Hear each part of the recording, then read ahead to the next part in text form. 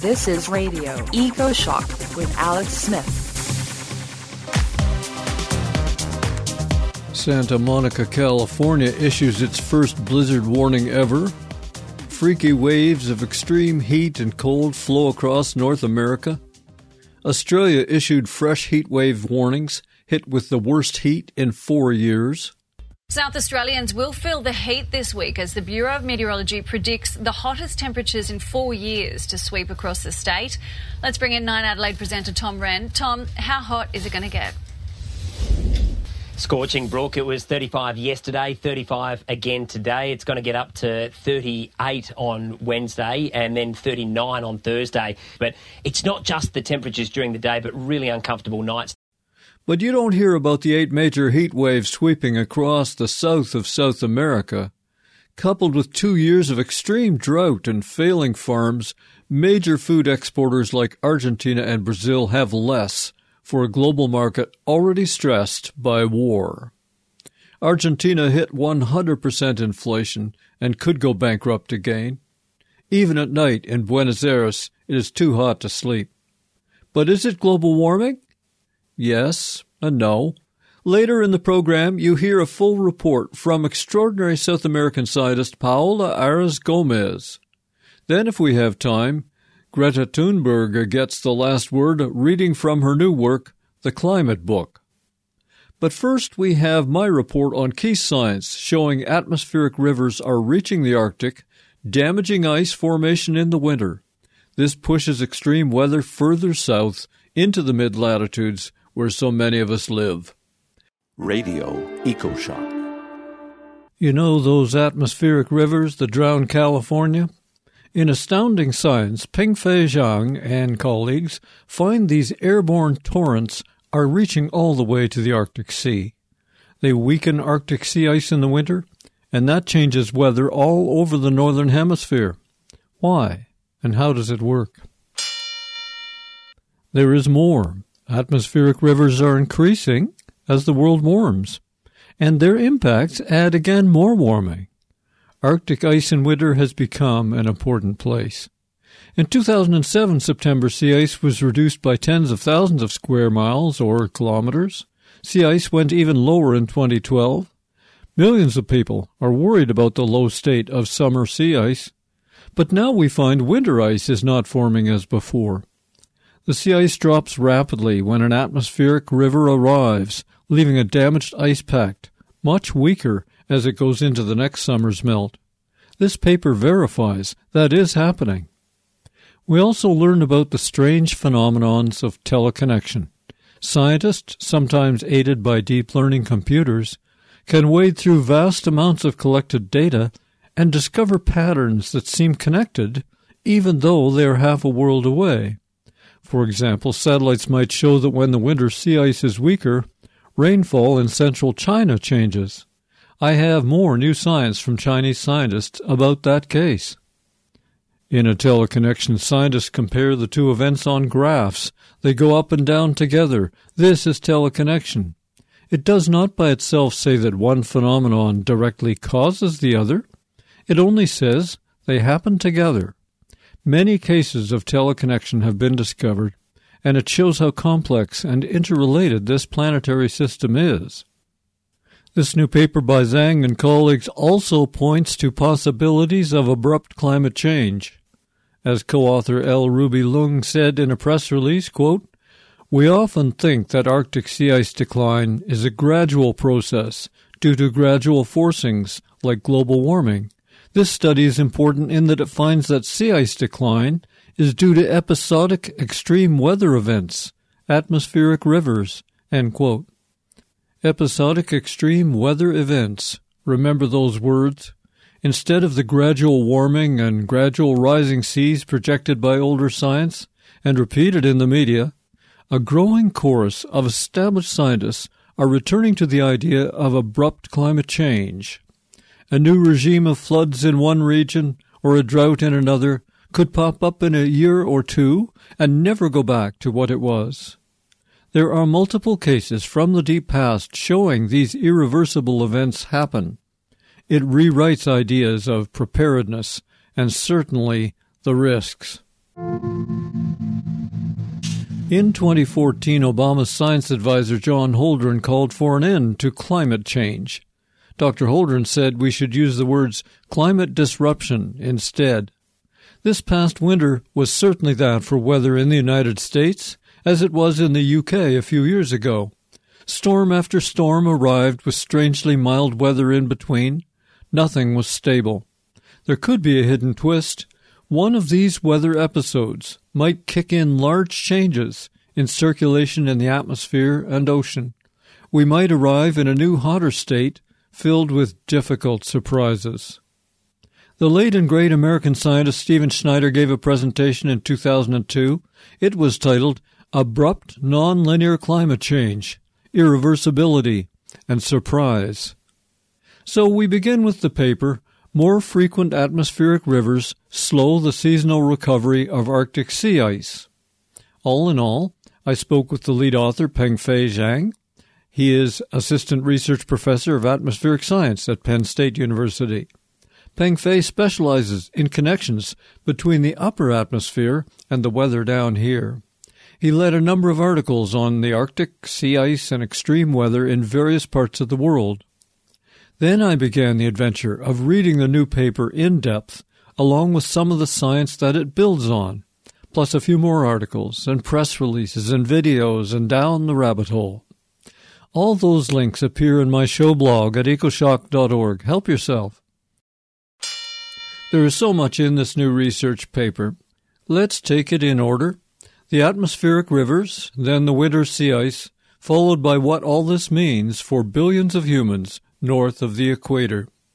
Zhang et al. Say atmospheric rivers are, quote, long, narrow, transient corridors of strong horizontal moisture transport, typically accompanied by a low-level jet ahead of an extratropical cyclone, end quote. Those are the cyclones, also called hurricanes or typhoons, that strike heavily populated countries, often causing large-scale death and damages. Not all hurricanes have atmospheric rivers with them, but Zhang told me about 82% of atmospheric rivers are associated with an extratropical storm. With atmospheric rivers, storms and record-breaking rainfall generally come together. So atmospheric rivers are bands of water-laden air up in the sky. They generally form as the sun's heat strikes the ocean around the equator. The hotter air holds more moisture, about 7% more, for each degree of average global temperature rise we humans add. Some of these sky rivers flow in a kind of belt around the world, watering South America, the jungles of Africa, and Asia.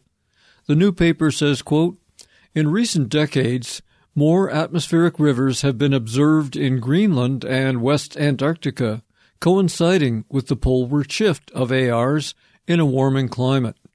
This study reports an increased atmospheric river frequency over the sea ice-covered Eurasian Arctic, end quote. The band of moisture up there can divide and flow northward. An arm of heavy winds and water arrive in California, for example, as the extreme flooding event of December 2022. Some go to Canada's west coast and drown folks there. Atmospheric rivers, or AR for short, can even reach the poles, hitting both Antarctica and the Arctic. This group of scientists chose a relatively well-studied part of the Arctic Ocean. They label it ABK, and it's the ocean north of both Norway and Russia. It includes the Barents Sea and the Kara Sea, the B and the K. Why do scientists look there? Pengfei cited 3 reasons. Quote, the sea ice variability and change, or decline, is the largest in the Arctic, indicating its sensitivity to climate change. 2. From the view of oceanography, the Barents and Kara Seas are close to the North Atlantic, and it is one of the major pathways for the North Atlantic warm water into the Arctic Ocean. 3. From the view of atmospheric science and climate science, similarly, it is easier for the atmospheric weather system, like atmospheric rivers, which develop and are active over the ocean, to come into the Arctic through the northwest coast of Europe. There is no counterpart in the North Pacific, since there is only a narrow channel, the Bering Strait, so it is harder for the ocean currents to reach the Arctic through the Bering Strait. And that's the end of a quote from Correspondence with Dr. Zhang. Pengfei Zhang adds one more reason to study the Barents-Kara region, but it's not easy to understand. Essentially, this region is, quote, close to the climatological ridge of large-scale circulation, end quote. I read it, atmospheric rivers can create a state in phase with the existing climate patterns. That harmony can, quote, influence the atmospheric circulation, even the stratospheric circulation, end quote. He cites one of his previous papers, published in Science Advances in 2018. The title is A Stratospheric Pathway Linking a Colder Siberia to Barents-Kara Sea Ice Loss. So what's happening here is a steady stream of measurements from the satellites over the past 40 years demonstrates the number of atmospheric rivers is increasing as the world warms. It is not new for them to reach the poles, but the increase of the ones arriving is new and has been newly discovered with impacts on the ice world known technically as the cryosphere. The paper by Zhang and friends leads to three main changes. When the ARs reach Antarctica, they lead to more snow accumulation in East Antarctica, but, quote, intense moisture and heat that are rapidly transported by atmospheric rivers can exert a strong melting effect on the cryosphere, exemplified by ice sheet melt in Greenland and West Antarctica, polynyas in the Weddell Sea, and I'll define that in a minute, and finally, the 2016-2017 record low Arctic winter sea ice growth, end quote, from Zhang. According to Wikipedia, a polynya is an open area of water surrounded by sea ice. It is now used as a geographical term for an area of unfrozen seawater within otherwise contiguous pack ice or fast ice, end quote, from Wikipedia. The Weddell Sea that Zhang mentioned is a very large part of the Southern Ocean off the coast of Antarctica in the direction of South America. It is claimed by Argentina, Chile, and Britain. The Weddell Sea has large ice shelves at its fringes, but some of them have already disappeared by the year 2010. Ice sheet melt in Greenland and West Antarctica is quite important to sea level rise. You all know about that. And it may temper the speed of glaciers moving toward the sea there. But this paper puts the focus on Arctic winter sea ice. How do atmospheric rivers lead to weaker sea ice and more warming? Several key drivers appear, not just one. The first is, quote, enhanced downward long-wave radiation. These are the long waves traveling all the way from the sun, arriving at the surface, whether land or sea. Long-wave radiation is difficult and expensive to measure, so weather stations leave them out. But that is what warms the world, as I understand it. According to the new paper, quote, the physical processes relevant to atmospheric rivers' induced ice melt or impeded ice growth include 1. Enhanced downward long-wave radiation due to the greenhouse effect on water vapor, the cloud radiative effect, and condensational heating release. 3. The insulating capacity of snow, and 4. Melt energy carried by rainfall, end quote, from the new paper by Pengfei Zhang and colleagues. Of course, we expect rain will help melt ice in the Arctic. Zhang says this heat is a weak force from rainfall, but we still do not know enough about that energy. Here is another surprise. Scientists expected low summer sea ice would lead to faster ice formation in the winter, even during warming. But that expectation has been overwhelmed by the episodic storms of atmospheric rivers. They find, quote, frequent ARs can prevent the sea ice from growing to the extent allowed by the freezing temperature, end quote. Perhaps because most atmospheric rivers are accompanied by strong storms, these scientists predict the Arctic will become more stormy as we heat the world. Storms break up sea ice faster, and stormy weather could affect the dreams of international shippers who want to use the Arctic as a shortcut between Asia and Europe. The obvious impact of winter sea ice weakened by repeated atmospheric rivers is simple. The frigid dark winter at the poles is the time when sea ice solidifies. Arctic ice used to cover pretty much the whole Arctic Sea with piles of thick ice, some of it years old. A portion of that gradually melted away each summer. But now, in the age of fossil fuels, that regime is breaking down. If the winter sea ice is thinner and more fragile, there is less resistance to the spring sun and increasing heat. Summer sea ice also suffers. That slashes reflection of solar rays back to space, a former cooling mechanism. Instead, it allows the hot sun to reach the ocean surface, where the heat is stored and eventually circulates around the world. Increasing atmospheric rivers in the Arctic are partly caused by global warming, and they lead to still more warming themselves.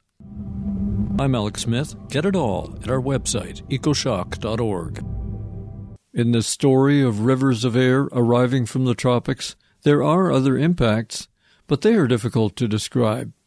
Changes in the winter Arctic can drive big weather changes much further south, like in Europe, the USA, or China.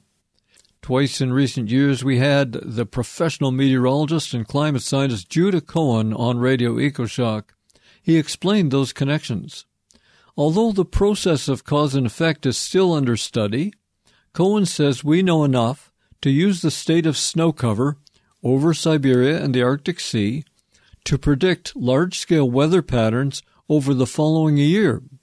Other scientists, like Jennifer Francis of Rutgers, have also long said the state of Arctic sea ice can negatively affect weather further south, including the U.S. Not all scientists agree. UK scientists James Screen and Russell Blackport published 3 papers saying the impact of Arctic sea ice on climate further south was not significant. But more and more science shows there is a link between the state of Arctic ice and weather further south. Our new paper by Zhang and colleagues is further confirmation. According to an article on weather whiplash published by NASA, quote, in a study published in Science in 2021, Cohen and colleagues linked declines in Arctic sea ice in the Barents and Kara Sea and increases in snowfall in Siberia, both of which are linked to climate change, with an increase in polar vortex disruptions and cold spells in the mid-latitudes, end quote. Cohen added, the stretching of the polar vortex we saw in December 2022 definitely fits that pattern, end quote. In a 2020 paper, Pengfei Zhang led a paper investigating North American cold events following sudden stratospheric warming in the presence of low Barents-Kara Sea sea ice. Well, that's amazing because scientists have just predicted, and it is happening, that a sudden stratospheric warming is developing over the Arctic right now. It's quite powerful, but we don't know for sure whether that will bring a late cold spell to New England and Northern Europe, or whether it will not. The science is just not in for sure. But we do know the stratospheric warming event is happening right now. Arctic sea ice and weather in China, a case study. Let's take the case of China. We have fresh research from Chinese scientists published in April 2022. The title is Possible Lagged Impact of the Arctic Sea Ice in Barents-Kara Seas on June Precipitation in Eastern China. This is surely teleconnection. The matching pattern stretches not just over a massive continent, from the Norwegian north to China, but over time as well, arriving months to half a year later. The authors of that lag paper, led by Hudi Yang, say, quote, it is revealed that the state of sea ice concentration in Barents-Kara Seas from November to December is closely related to regional precipitation in June, which is the most evident across the Yangtze and Huai rivers and South China, end quote.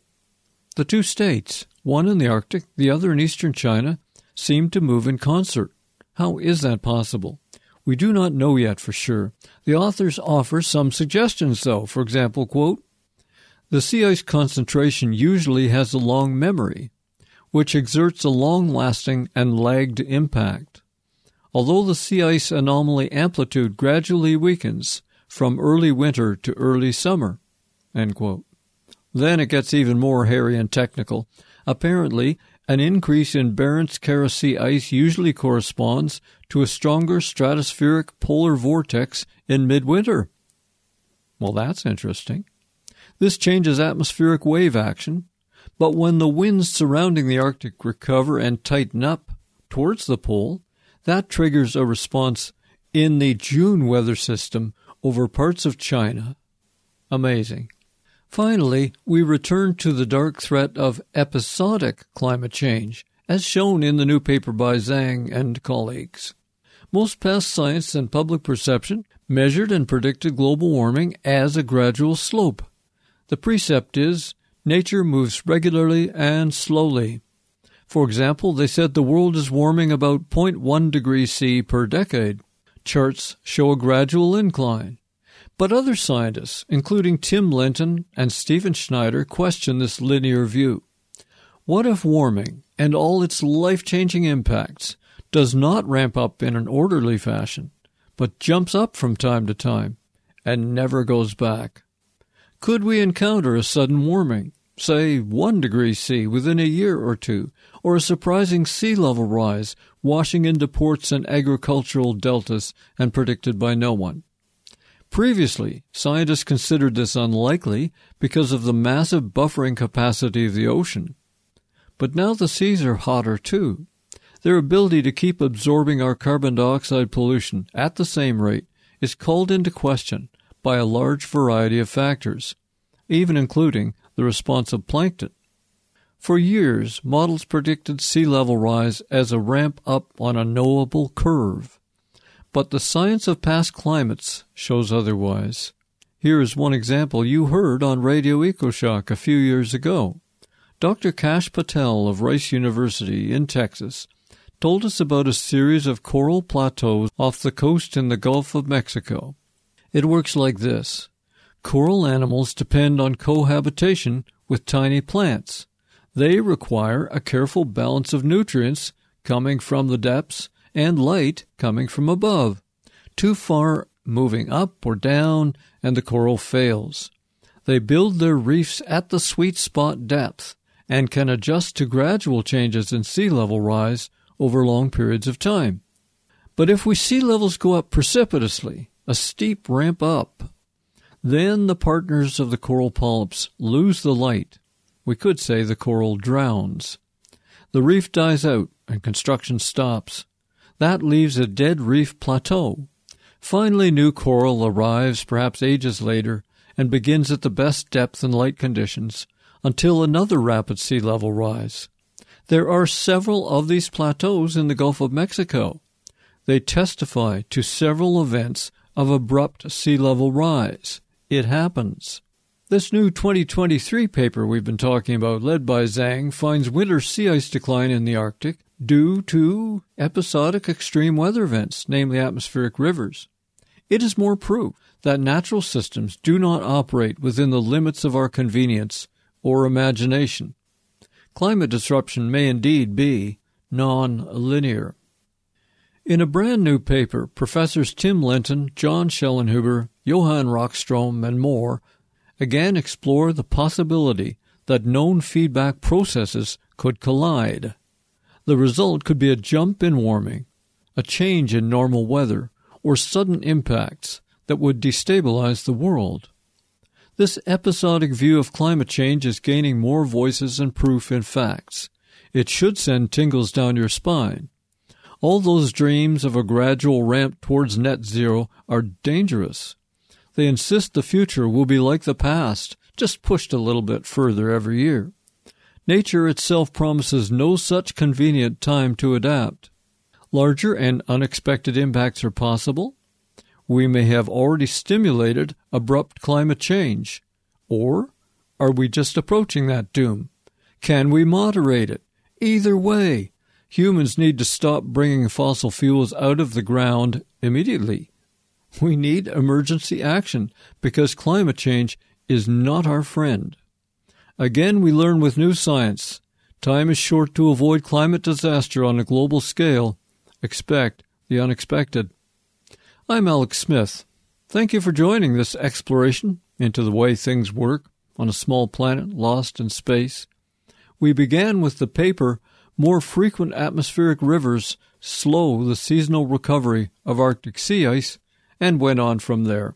Find lots of links to check it out for yourself in my weekly show blog, published Wednesdays at ecoshock.org. This is Radio Ecoshock with your host, Alex Smith. Food prices are higher again. Only a few places grow most of the world's agricultural exports. One is Ukraine, you know the trouble there. We find another in the Great Plains of South America, including the famous Pampas. Wheat and soy crops in Argentina have been cut in half, and they are major exporters. This is the third year of drought in a region known for increasing rains. The 8 consecutive heat waves have been brutal. Obviously, global warming has struck again. Or has it? The New York Times said no. But what do the scientists say? We are joined by Dr. Paola Arias Gomez, a climate scientist and professor at the Environmental School at the University of Antioquia. She is the lead author in the new study, Vulnerability and High Temperatures Exacerbate Impacts of Ongoing Drought in Central South America. Arias Gomez was the first Colombian woman to be selected as an author for the Intergovernmental Panel on Climate Change, working on the latest 6th assessment report. She has published at least 100 papers, all peer-reviewed. From Medellin, Colombia, Paola Arias Gomez, welcome to Radio Ecoshock. Hi, how are you? Thanks for the invitation. It's good to have you here. So most of us are pretty shaky on geography. What do you include in southeastern South America? Southeastern South America is a region in this continent that includes North and Central Argentina. It also includes Uruguay, southern Brazil, southern Paraguay. It is a region that is pretty important for agriculture in South America. It has a lot of harvest in soy and wheat particularly. And also it includes important cities like Buenos Aires and Montevideo. So it is a region highly populated with a pretty big importance on South American agriculture. Well, actually, I would add they are important for global agriculture. People import animal feed and meat from Argentina, for example, all over the world. So, summer is wrapping up on the Great Plains of the Andes. How is it going for people and farms there this year? The last couple of years have been very difficult for people in southeastern South America, in particular because the region has been experiencing a drought. And also we have been observing simultaneous heat waves during some parts of the summer. So it has created like a lot of impacts. For instance, national agriculture and exports, high soy prices and wildfires have been occurring during these 2 years. Just to give you a number, the annual harvest in wheat and soy have been reduced by half during the last 2 years, with deficits in exports like about 25%. Or for instance, in Uruguay, you have more than 70,000 people that have lack of access to potable water. So you can really see that this is something that is affecting people in the region. Economy, as you mentioned, also world economy. You can see the international price market of soy has been affected, also wheat. And the thing is that the most vulnerable people is the one that is most affected in this case in the region. Scientists tend to study the heat separately from the drought, and we will talk more about that. But in an earlier report on the record December 2022 heat waves in southeastern South America, and you did this for World Weather Attribution as well, you found warming made that heat 60 times more likely to happen. How can scientists know that? So what we do when we do this type of attribution studies is that we analyze observational data of the particular phenomenon that we are interested in. And we try to identify observer trends and look how different models, as much models as we can, simulate those trends. And also try to see, for instance, the probability of the phenomenon to occur under different warming scenarios. So in that case, we can really capture if the trend or the type of phenomenon that we are observing is something that will be more likely to be observed under a particular global warming threshold. So for instance, for this particular heat wave that you are mentioning, that we found that this heat wave is 60 times more likely to happen due to climate change. We also found that this heat wave had a return period of 1 in 20 years, and that a heat wave with a similar probability of occurrence will be about 1.4 degrees Celsius less hot without human influence. So this type of studies really help to understand how probable is to have something similar to this when you have a human-induced climate change or when you don't have it. With that link to heat known, why did you and a group of international scientists decide to question the role of climate change in the big drought there? So that is something that is a signature, for instance, of climate change. When we have underwarming conditions, then we see like an increase in compound risk that particularly droughts and heat waves are one of the most severe because you can have pretty big impacts. So when we are studying the heat waves, we ask, okay, what is the connection with this drought in Southeastern South America? At the beginning, we were thinking that maybe we would like to wait to have more information and more studies on the drought, but we decided to go first with the heat wave and then go with the drought study, and that's what we did. A 2021 study led by Ariano Varullo Clark found summer rainfall in southeastern South America has increased by 27% in the period 1902 to 2019. Over that time, some crops more than doubled because of dependable rain, and the models predict it will get wetter still with more global warming. Why did that long trend of increasing rainfall break into this 3-year drought? So what you are mentioning is something that is actually very good assessed with high confidence by the IPCC most recent report. Southeastern South America is a region that is getting wetter during the summer, and in particular also with heavy precipitation events occurring with more frequency. However, there is something that we have to consider, and that is the fact that the only thing that affects climate is not climate change. We also have, for instance, variability.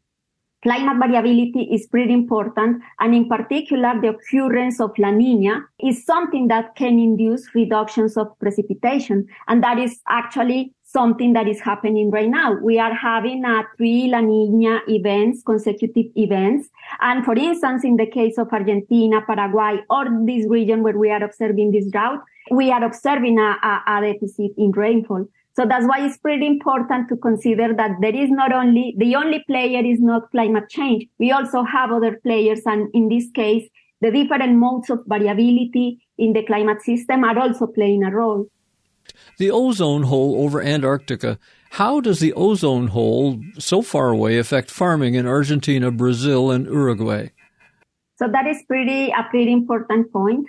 Ozone is a gas that is in the atmosphere. And most of the ozone, like about 90% of the atmospheric ozone, is in the stratosphere. This gas is very important because it is able to absorb ultraviolet radiation, and that is why you have a warmer stratosphere. So when you have a depletion of ozone, for instance, the ozone hole, then you can have less warmer temperatures. So you have cooler stratosphere temperatures, and that creates changes in the atmospheric circulation. Particularly, there is something that is called the mid-latitude jet stream, and this jet stream shifts poleward toward the South Pole, and that is something that could allow, for instance, to have more cyclonic circulation in the region, and this increases precipitation in the region. For the case of this region in Southeastern South America, for instance, something that has been, helping to have increases in precipitation during summer, that is the trend that we were talking about, is that colder conditions could induce changes in the atmosphere that enhance rising motion in the region. For the current drought, we know that we are having 3 consecutive La Niña events, and that has played a pretty important role. In 2017, I interviewed Norwegian scientist Douglas Scheel, and he and 2 Russian scientists offered a novel view of how great forests might make their own rain, or at least encourage it. Is deforestation a factor in the recent drought in Southeast South America?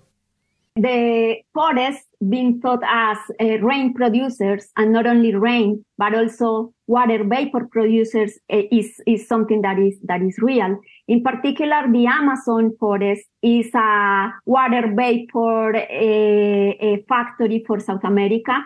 For the region of interest, like Southeastern South America, about 20% of the water vapor that becomes rain in Southeastern South America comes from the Amazon. We have performed different studies understanding what happens when we have deforestation in the Amazon, what happens with transport of moisture toward northern South America, the region where I live, where is Colombia located. And we find that we can see reductions of atmospheric moisture transport. We haven't seen that because we haven't done the analysis for Southeastern South America, but I would think that this plays a role. In particular, 2020 was a year with the highest deforestation rates in the last decade in the Brazilian Amazon. And when you have more deforestation, then you have less evapotranspiration. You also have less moisture recycling in the region, and that could induce reductions of atmospheric moisture that is exported toward Southeastern South America. But that is something that we really need to take more into consideration. That study I mentioned by Ariana Varullo-Clark found, quote, gross discrepancies between predictions by even the latest, biggest climate models and what actually happens with rainfall in the southern part of South America. Why are the models unable to capture it?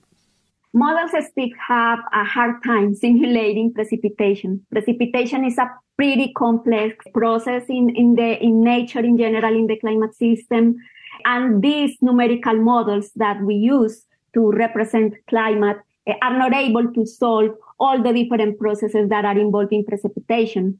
Models have a better time, for instance, simulating atmospheric circulation, how the winds flow in the atmosphere. But for them, it's pretty difficult to, for instance, solve correctly the formation of clouds, for instance, or the microphysics of clouds.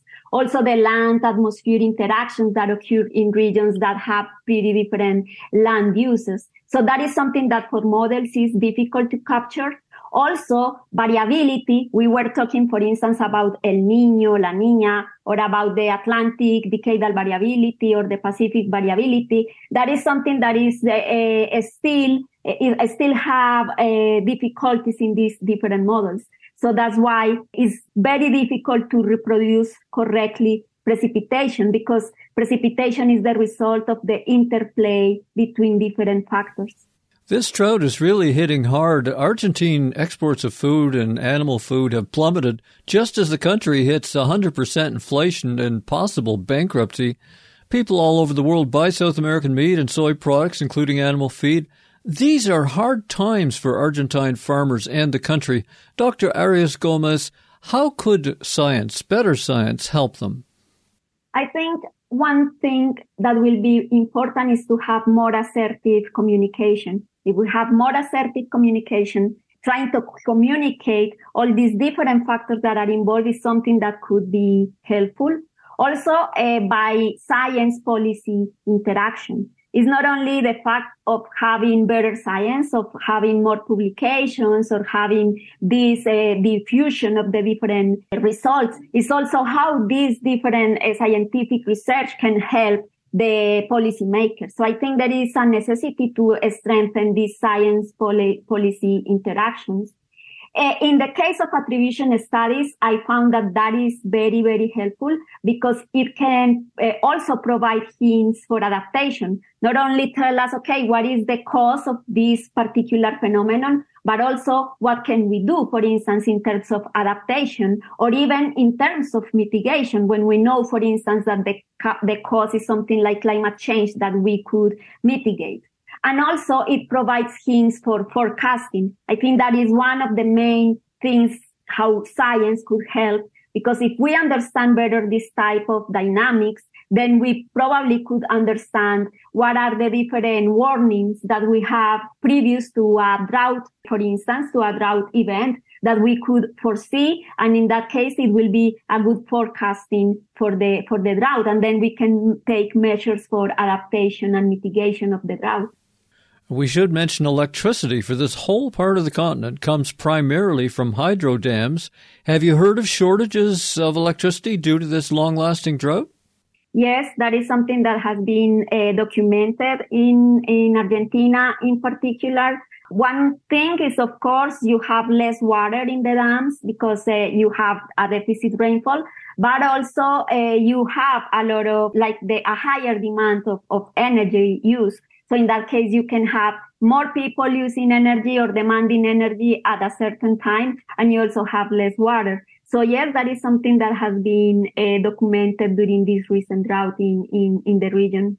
On February 16th, 2023, the New York Times wrote about your new study with this headline: Scientists wondered if warming caused Argentina's drought. The answer? No. Is that a fair assessment of your results? I think that's something that is pretty interesting when attributing in particular droughts, and this drought in Southeastern South America, is that we need to acknowledge that there is an interplay of different drivers and different factors that are occurring at the same time. In particular, our attribution study shows that the rainfall deficits that have been occurring in the region during the last years are not explained by climate change, but the increases of temperature are something that are really well attributed to climate change. And these increases in extreme temperatures in particular is something that can exacerbate the impacts, but also the vulnerability to the drought. So that is something that we need to take into consideration. Sometimes we think in black and white. So it is climate change or it is climate variability, but never think that there is a lot of gray shades that we need to consider. And it's because these factors and many other factors, for instance, land use, are acting at the same time. Sometimes they are exacerbating the impacts of each other. Sometimes they even can offset the different impacts. So we need to consider always climate variability when we are trying to understand climate change, and in particular when we are attributing climate change. Yes, from the UK, your co-author Otto Friedrich told The Times this attribution study shows, quote, not every bad thing that is happening now is happening because of climate change, end quote. How does it help to know what is and is not global warming? I think that is very related to my previous answer, that we need to consider these interplays in future climate.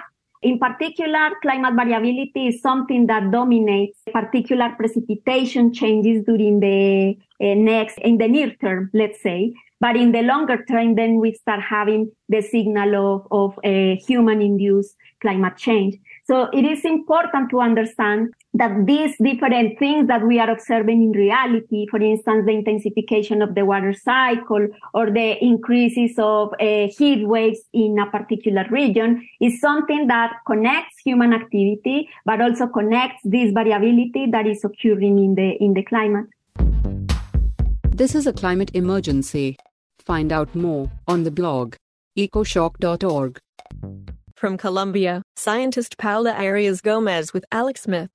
Let's talk about that heat for a minute. The National Meteorological Service of Argentina reported this Southern Hemisphere summer was the hottest November to January since 1961, and the heat got worse this February, breaking records in 27 cities.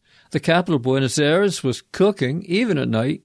Can we say this heat is likely due to global warming? Yes, that is something that actually the sixth assessment report of the IPCC has shown with high confidence, that in Southeastern South America, we are experiencing an increase in the frequency and intensity of hot extremes, in particular heat waves. And our previous study in world weather attribution actually attributed this late 2022 heat wave to human-induced climate change. Paolo, from the scientist's point of view, can you talk about how extreme heat interacts with the drought? How do these two work together? So when you have a drought that is occurring, you can have different types of droughts. So you can have, for instance, droughts that are due to rainfall deficit. So that is what we call meteorological drought. You can also have a drought where this precipitation deficit also is observed in soil moisture. So you have drier soils. and that is called agricultural and ecological droughts.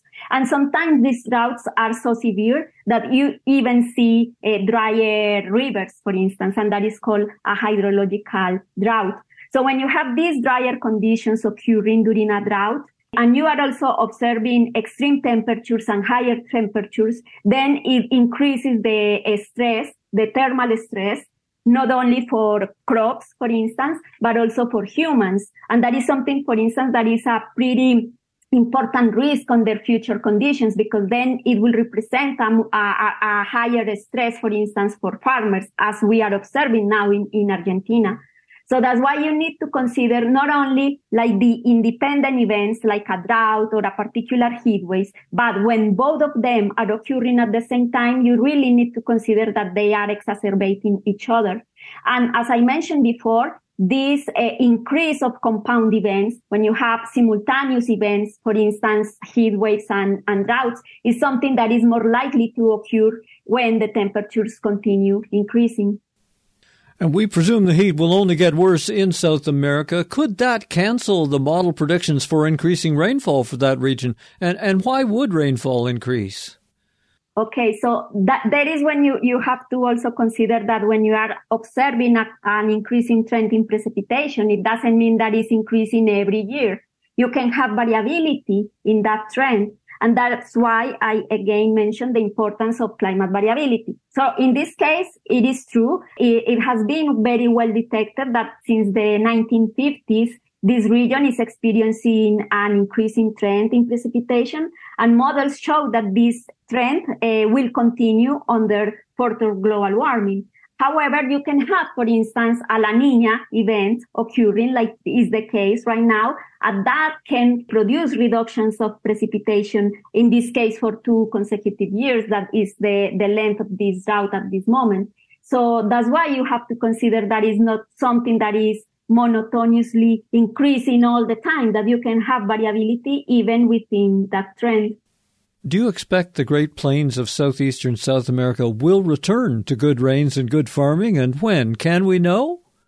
The La Niña event is something that has been pretty important, a pretty important player reducing precipitation in the region. And when you see the El Niño Southern Oscillation, that is the name that this big phenomenon is called, ENSO, because of the acronyms.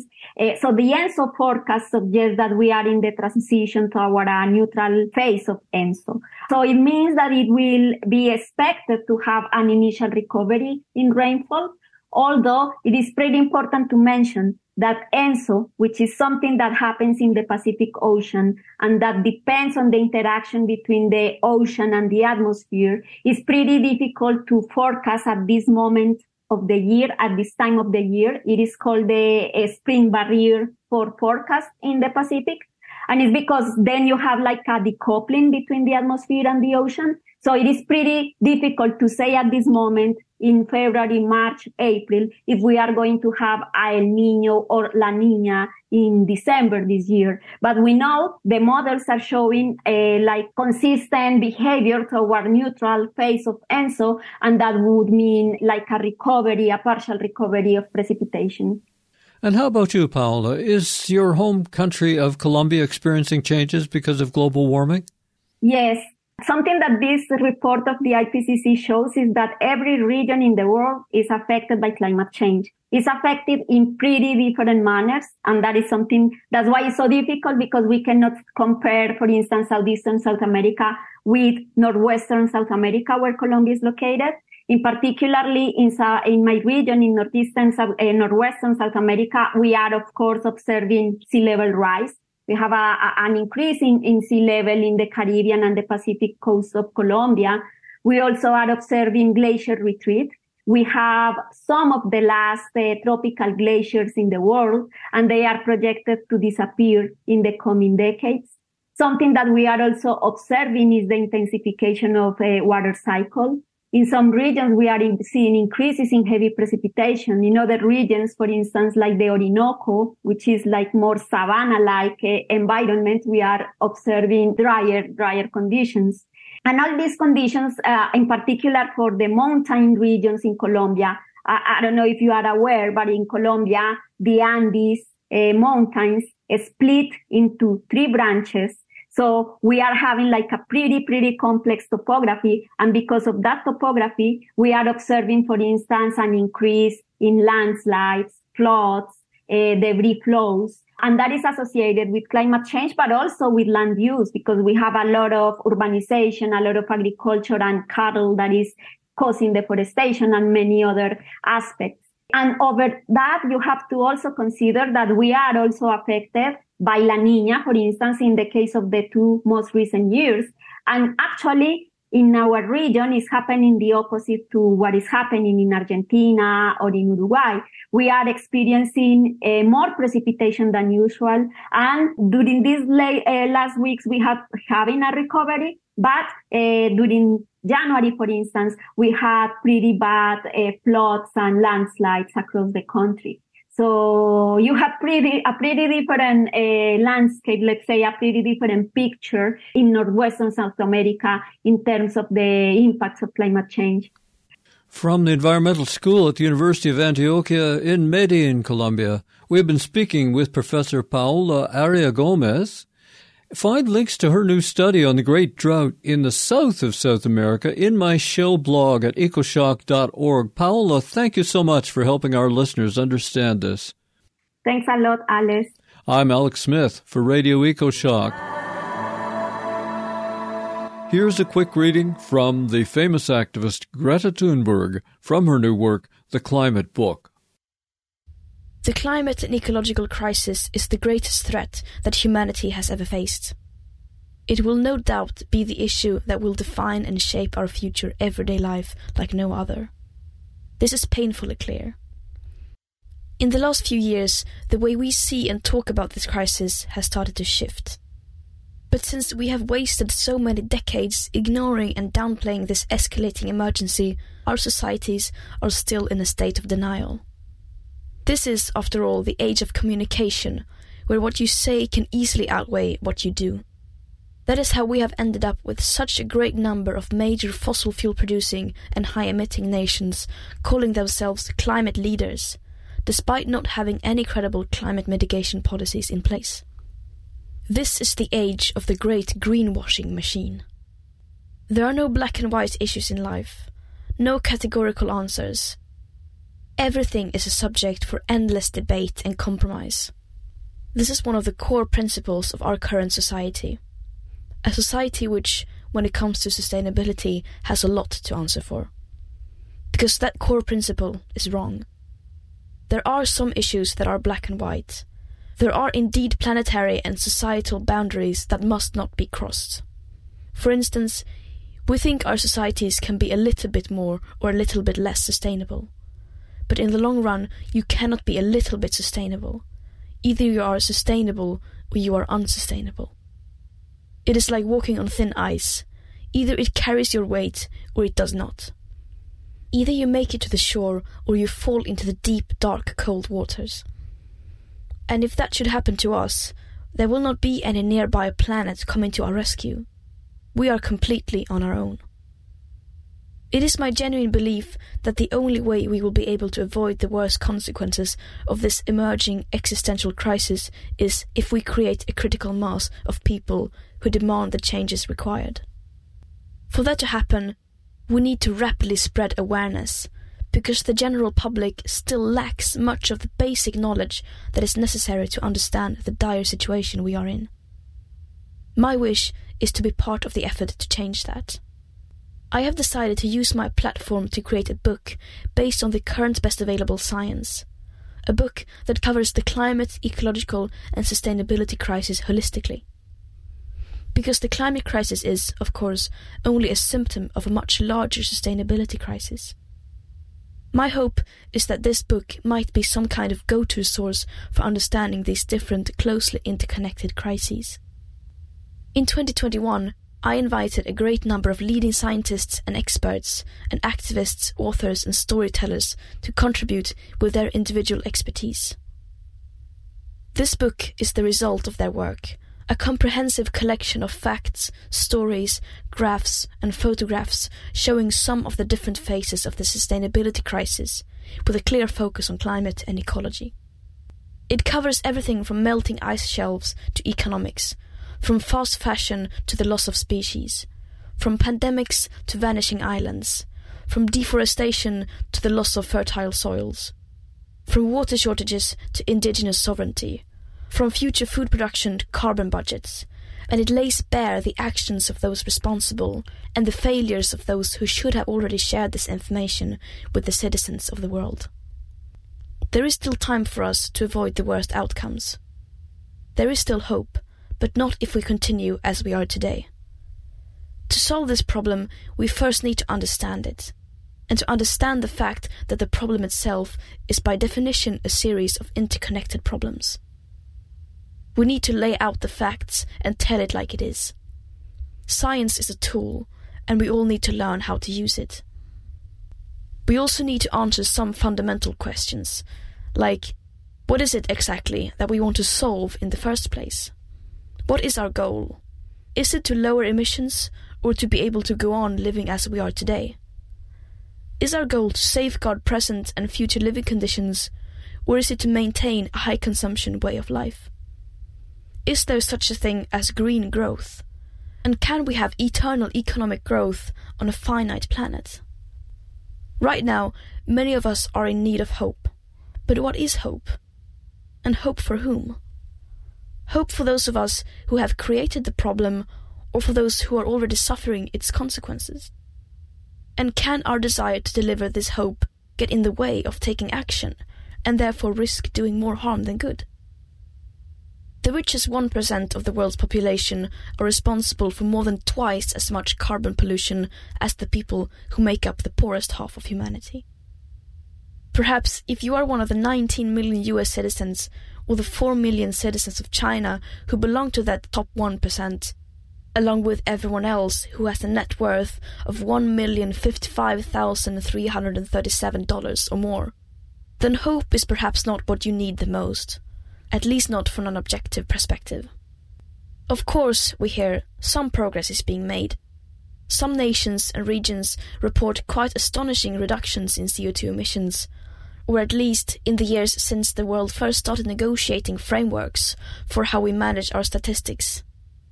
But how do all those reductions hold up once we include our total emissions, rather than carefully managed territorial statistics?